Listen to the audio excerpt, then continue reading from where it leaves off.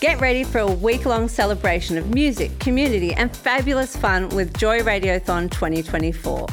Joy has the largest collection of rainbow podcast content in the world, and you can help keep us out loud and proud by donating during Joy Radiothon 2024. Just go to joy.org.au/radiothon. Mark it in your calendars because Joy Radiothon returns June 1st to 7th, and remember, we all flourish with joy. Taking a look at the issues surrounding the health and well-being of our LGBTIQ communities, this is Well, Well, Well, brought to you every week by Thorn Harbour Health. Rachel and Jacinta with you here on Well, Well, Well about LGBTIQ women's visibility in sports ahead of Lesbian Visibility Day on April 26. We're now joined by Courtney Hagan, who is a proud Butchulla and Gubbi Gubbi woman from the Southern Sunshine Coast region in Queensland.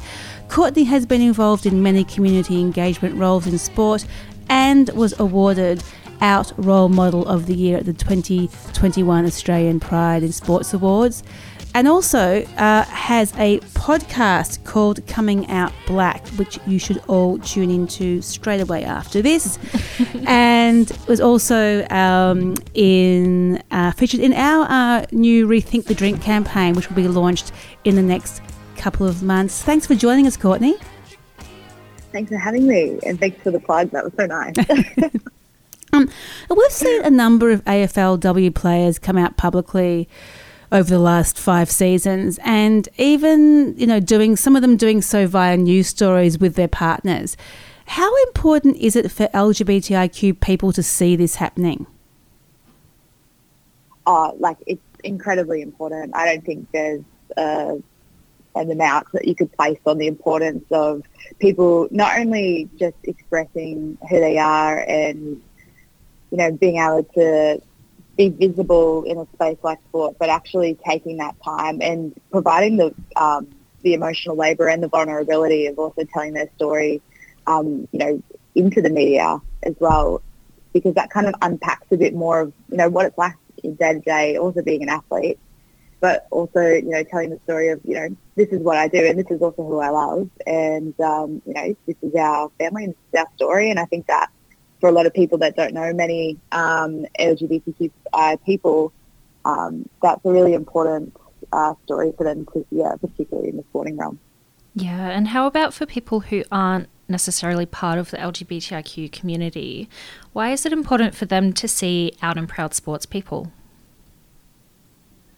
I think digging further on what I was just saying, for them to also connect to someone that's part of the community that they may not know, as well as giving them an opportunity to make connections to those people, as humans, not just because they admire them as athletes. I think that's something that we've seen be really successful across all sports, across all communities that play the sport, is people, yes, they admire talent, but what they really do is follow the people that are playing the sport, and they're really invested in their personal lives as well. So incredibly important for people that aren't a part of the community to be connecting to people that are part of the community through the mechanism which is sport. We are seeing a lot of sports role models come out now, and we know that sports can provide a great way to educate people around discrimination. For example, what's happening around racism and has been for a number of years now, with those stories coming out. At the moment, Cyril Rioli and Hawthorn, and of course Eddie Betts has been an incredible spokesperson for raising awareness around racism in AFL. But I guess being an athlete is a pretty much full-on and full-time job in itself when you're playing at that level, and it can take its toll with having to be or being a role model as well. How do you think athletes at this level and what we're seeing happening with AFLW now actually, is the best way for them to juggle being what they do in the sports world, but also, trying to be a role model as well? It's a really good question, and I think it's kind of two-pronged. So, firstly, juggling such a high intense, environment such as being an elite athlete, particularly in the AFLW space where you don't necessarily have as much financial support, you're working extra jobs, whatever it is that you need to be doing just to pursue that career. Plus being a role model on top of that, I think there's a lot of challenge in that. It depends what community you're from or who you're advocating for. No matter what community you're advocating for, actually, you've got to be able to practice that self-care and set boundaries and not be everything to everyone. And I think that's really tricky for people in that position when it isn't their full-time job. Specifically, as we're talking about AFLW, it's not a full-time job, so there's limitations and there's a lot of extra emotional and mental burden that does come from feeling like you have to say yes to everything because it's contributing to getting more profile, getting the sport more attention, so hopefully more sponsors. And then, it's almost like it's their job to kind of work themselves up into a full-time role whilst trying to look like, whilst trying to present like they're always around engaging community, but you notice that, AFLM don't necessarily have that much pressure at all. So that goes into my second part of the question is, our national sporting bodies plus, sporting clubs, particularly in the professional space, have to take more responsibility for putting that on athletes and on players and set up, the most appropriate support mechanisms and have policies, procedures in place and sustainable measures that actually do something in this space. The sport should be, as a whole, should be the role model, not a particular player. And we've got to be better. And we shouldn't be utilising people's, like, for example, Adam Goodes or Cyril, we're using their pain in order to advocate for, against anti-discrimination. Like, I don't think that's necessarily the way we could have gone about it as a country, and take it more from a preventative route rather than a reactive route, which we always keep continuing to do. And what do you think are some of them, the best preventative measures that we should be seeing happening right now? And I guess, that's a big question to ask, but are there certain things that you think would be really easy to be implemented now that we're not seeing? Yeah, like I think, preventative stuff's hard when there's already damage that's been done. But obviously I think what really sends a message is the way that sport reacts to things that happen. So even though I just said we're super reactive and not doing preventative work, the preventative work is showing up and supporting the person first that experienced that. Having the preventative work is the policy building and commitment to anti-discrimination through, working with, the Australian Human Rights Commission and other bodies that exist that do support sporting organisations and industries to be better in this space. So working with them, having a strong policy that people will keep to if something does happen. It's not just a slap on the wrist, it's a serious, if something goes wrong, or if someone's discriminated, that there's serious disciplinary action, because that's how it should be happening. And that, that organisations also work with the media to make sure that the right story is told and that, it doesn't create ground for more discrimination and racism to be enabled and sort of fostered in those environments.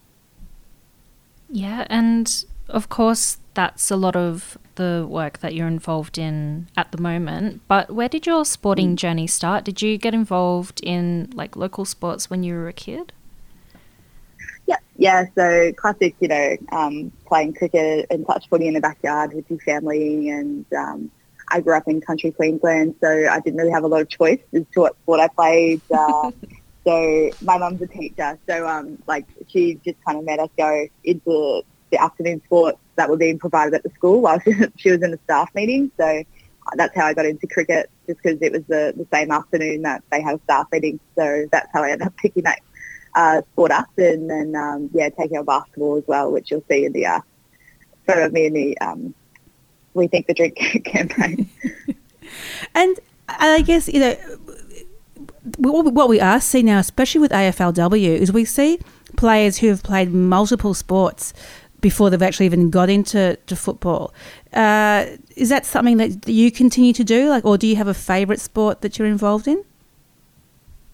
Yeah. Oh, I love basketball. I think that's my number one sport, and cricket, but I'm someone that would jump into anything really. But I found those sports particularly, I think cricket more so than basketball being the most sort of safe place, and everyone's really supportive. But the history, I think, is a lot of LGBTQIA representation and stuff like that, which has sort of really helped, my sort of the way that I sort of levitated towards that sport, and have stayed in that sport ever since.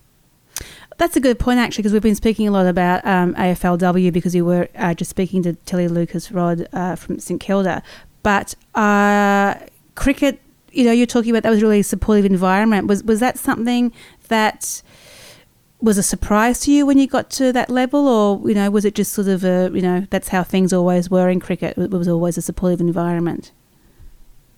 Well, it's funny. I didn't actually really realise until I was in it that it was super supportive. I used to play with all of the young boys back not back in my day, but only 10 years ago. You couldn't really play a all-female comp until you were about 16, 17. So by the time I was that age and playing in the women's club, that's when it started to become a bit more visible around me, which was really great in comparison to the experience I was having in basketball at the time, which was extremely, casually racist and casually homophobic as well. So I found cricket as a safe place to just kind of have a couple of those walls down and just really feel comfortable and safe where I was. When you were younger and playing, did you have any LGBTI role models in sports that you looked up to? No, I didn't, because I didn't realise that they were until they came, until I grew up a bit more and then looked a bit more into them and realised that they were a part of that community. So I was like, oh, that's amazing. But what I did was I think I sort of was just hoping that there was. So I think someone told a story. I can't remember who it was. I feel really bad for misquoting them, but they said that they wished Kathy Freeman was gay. And I think I sort of had that a bit in me as well. I was just hoping that, as things got a little bit more progressive in society, also growing up in Queensland, which is a bit more conservative in some ways, I think I was just kind of hoping that someone around me would. And what I did find was I had teammates, I was quite a young person playing in an adult comp early, particularly in basketball, and I had a couple of people around me that were part of that community. But instead of it being something that was super inspirational, what it actually did was it kind of actually set me back a bit further, not because of who they were, but because of the way that the rest of the team would talk about them or treat them because of that. So it's interesting how important we talk about representation and people being out, but it's actually sometimes not necessarily the safest thing if if everyone around them aren't supportive or aren't educated to know how not to be casually homophobic. But things have changed. It's been a few years now, and a lot.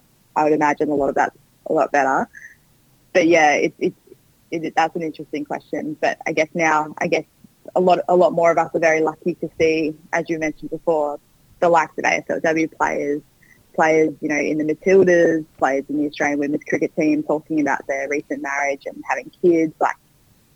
That's the ultimate thing that I know that many generations have been just holding out hope for, I think, and now we're finally here, and it's a really good place to be in. It's really exciting.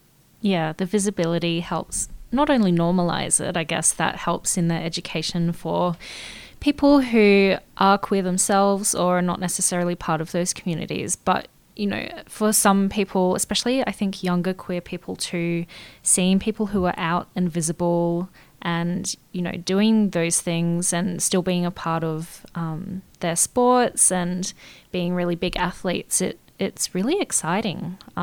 Is. There's definitely that hope that some certain people will come out. But yeah, that's a really important thing. Do you think that for some sports, are there certain places that are more welcoming of queer people?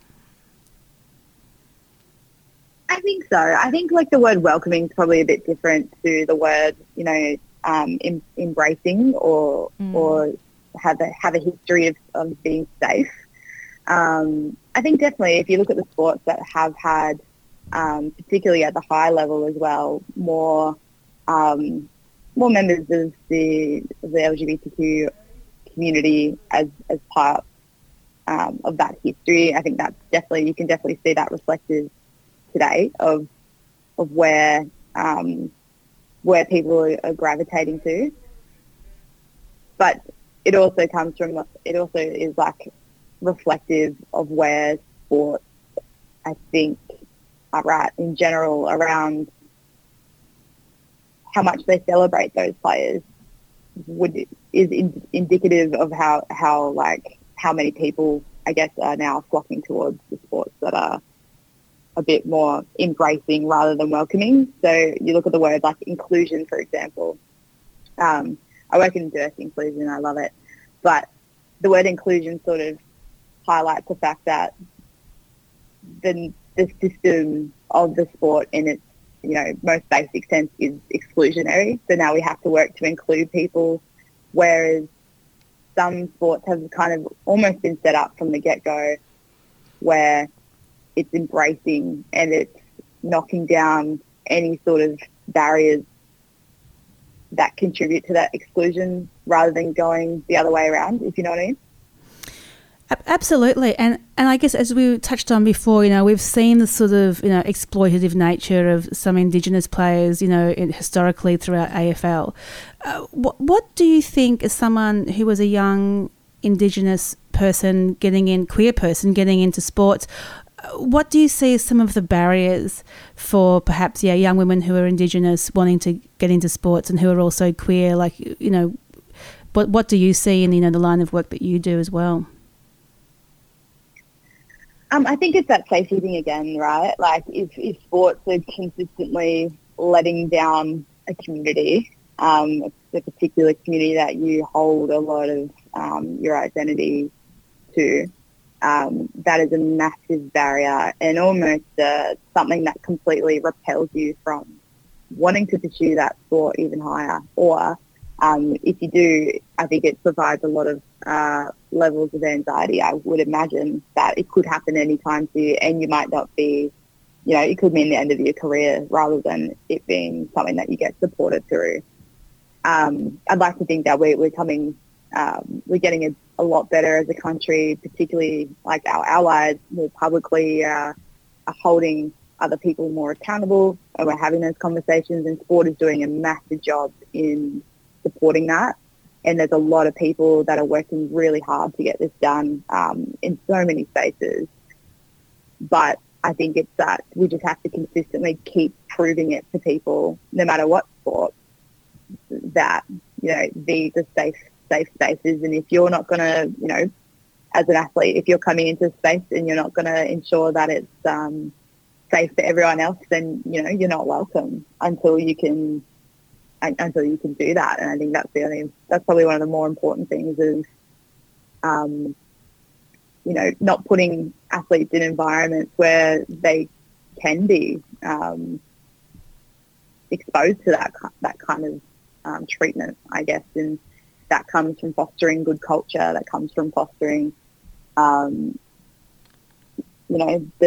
positive contribution to ensure that everyone's human rights are respected in everywhere that they are. So that's probably one of the biggest barriers. I know that that's probably not something that, a 14-year-old who's sitting here thinking, about becoming a professional Olympian or something, but, it is stuff that does play a role, as well as the way that the current athletes in the game are being represented and talked about through the sport and through the media. And if they are from either one of those communities or both, then that usually sends a message to the individual straight away, whether or not that's going to be a good environment for them or not. And as someone who is involved in those arenas, whether it's inclusion and diversity or whether it's, being known as someone who's involved in sports, how has it been for you as a role model for younger people? It's interesting. I wouldn't necessarily say I'm trying to be a role model, but if being in a space, provides that representation, then that's awesome. I will say I have role models who are also First Nations women that do work in sport, and there's not many of us, I will say.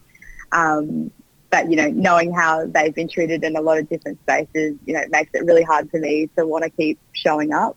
But because they keep showing up, I keep showing up. And I know that if I keep showing up, the next gen will keep showing up. And it's really hard, and you're not safe. Even though you've gone and created that representation, it's still not super safe everywhere that you go. And you're still, unfortunately subject to mostly casual racism or homophobia, but it still happens. And, that means I've still got a lot of work to do in my, in my day-to-day job to combat that. But hopefully if I can do that and pioneers that have come before me and all of the other, everyone else, particularly in the First Nations community, that are pushing themselves into spaces and trying to dismantle this systematic patriarchy that's built so much of, the power in racism and discrimination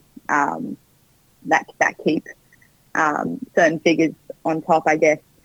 If we all keep doing what we're doing, it's really going to pay off in the next, 5 to 10 years. I really do believe that. So then, anyone who's part of the First Nations community or part of the queer community or both, when they come into a professional environment or a sporting environment or, one that's both, that they're going to be incredibly safe, as well as, championed and embraced and have an experience that they should have had, that we all should have been having, I guess. So, yeah. Absolutely. And I just want to say, thank you for the work that you've been doing. And I hope that people realise that what we often see when we speak to people on Well is that sometimes, as you were saying, Courtney, there is jobs that people are doing where there's just a handful of people who are taking on really, really massive roles. And I know how, after speaking to you before, that it's the work that you're doing is amazing, and we can only just say thank you, and hopefully you can continue doing it for a long time. Thank you. And, it wouldn't be, achieved either without legends like yourself talking about this as well. These are important conversations, and I really appreciate, the opportunity to come in and talk about it, as well as, obviously Joy FM and everything that you guys you're all talking about all the time. So I really appreciate that. So thanks so much. Thanks, Courtney, for joining us. And also, don't forget, Coming Out Black, Courtney's podcast. Thanks for listening to Well, your show for LGBTIQ health and well-being, presented by Joy sponsor Thorn Harbour Health. For more on these topics and much more, check out Thorn Harbour on social media at Thorn Harbour or via the website thornharbour.org. This podcast was produced by Joy Media. You can support Joy's diverse sound and diverse community this June by donating to Joy Radiothon 2024. Go to joy.org.au/radiothon. And remember, we all flourish with joy.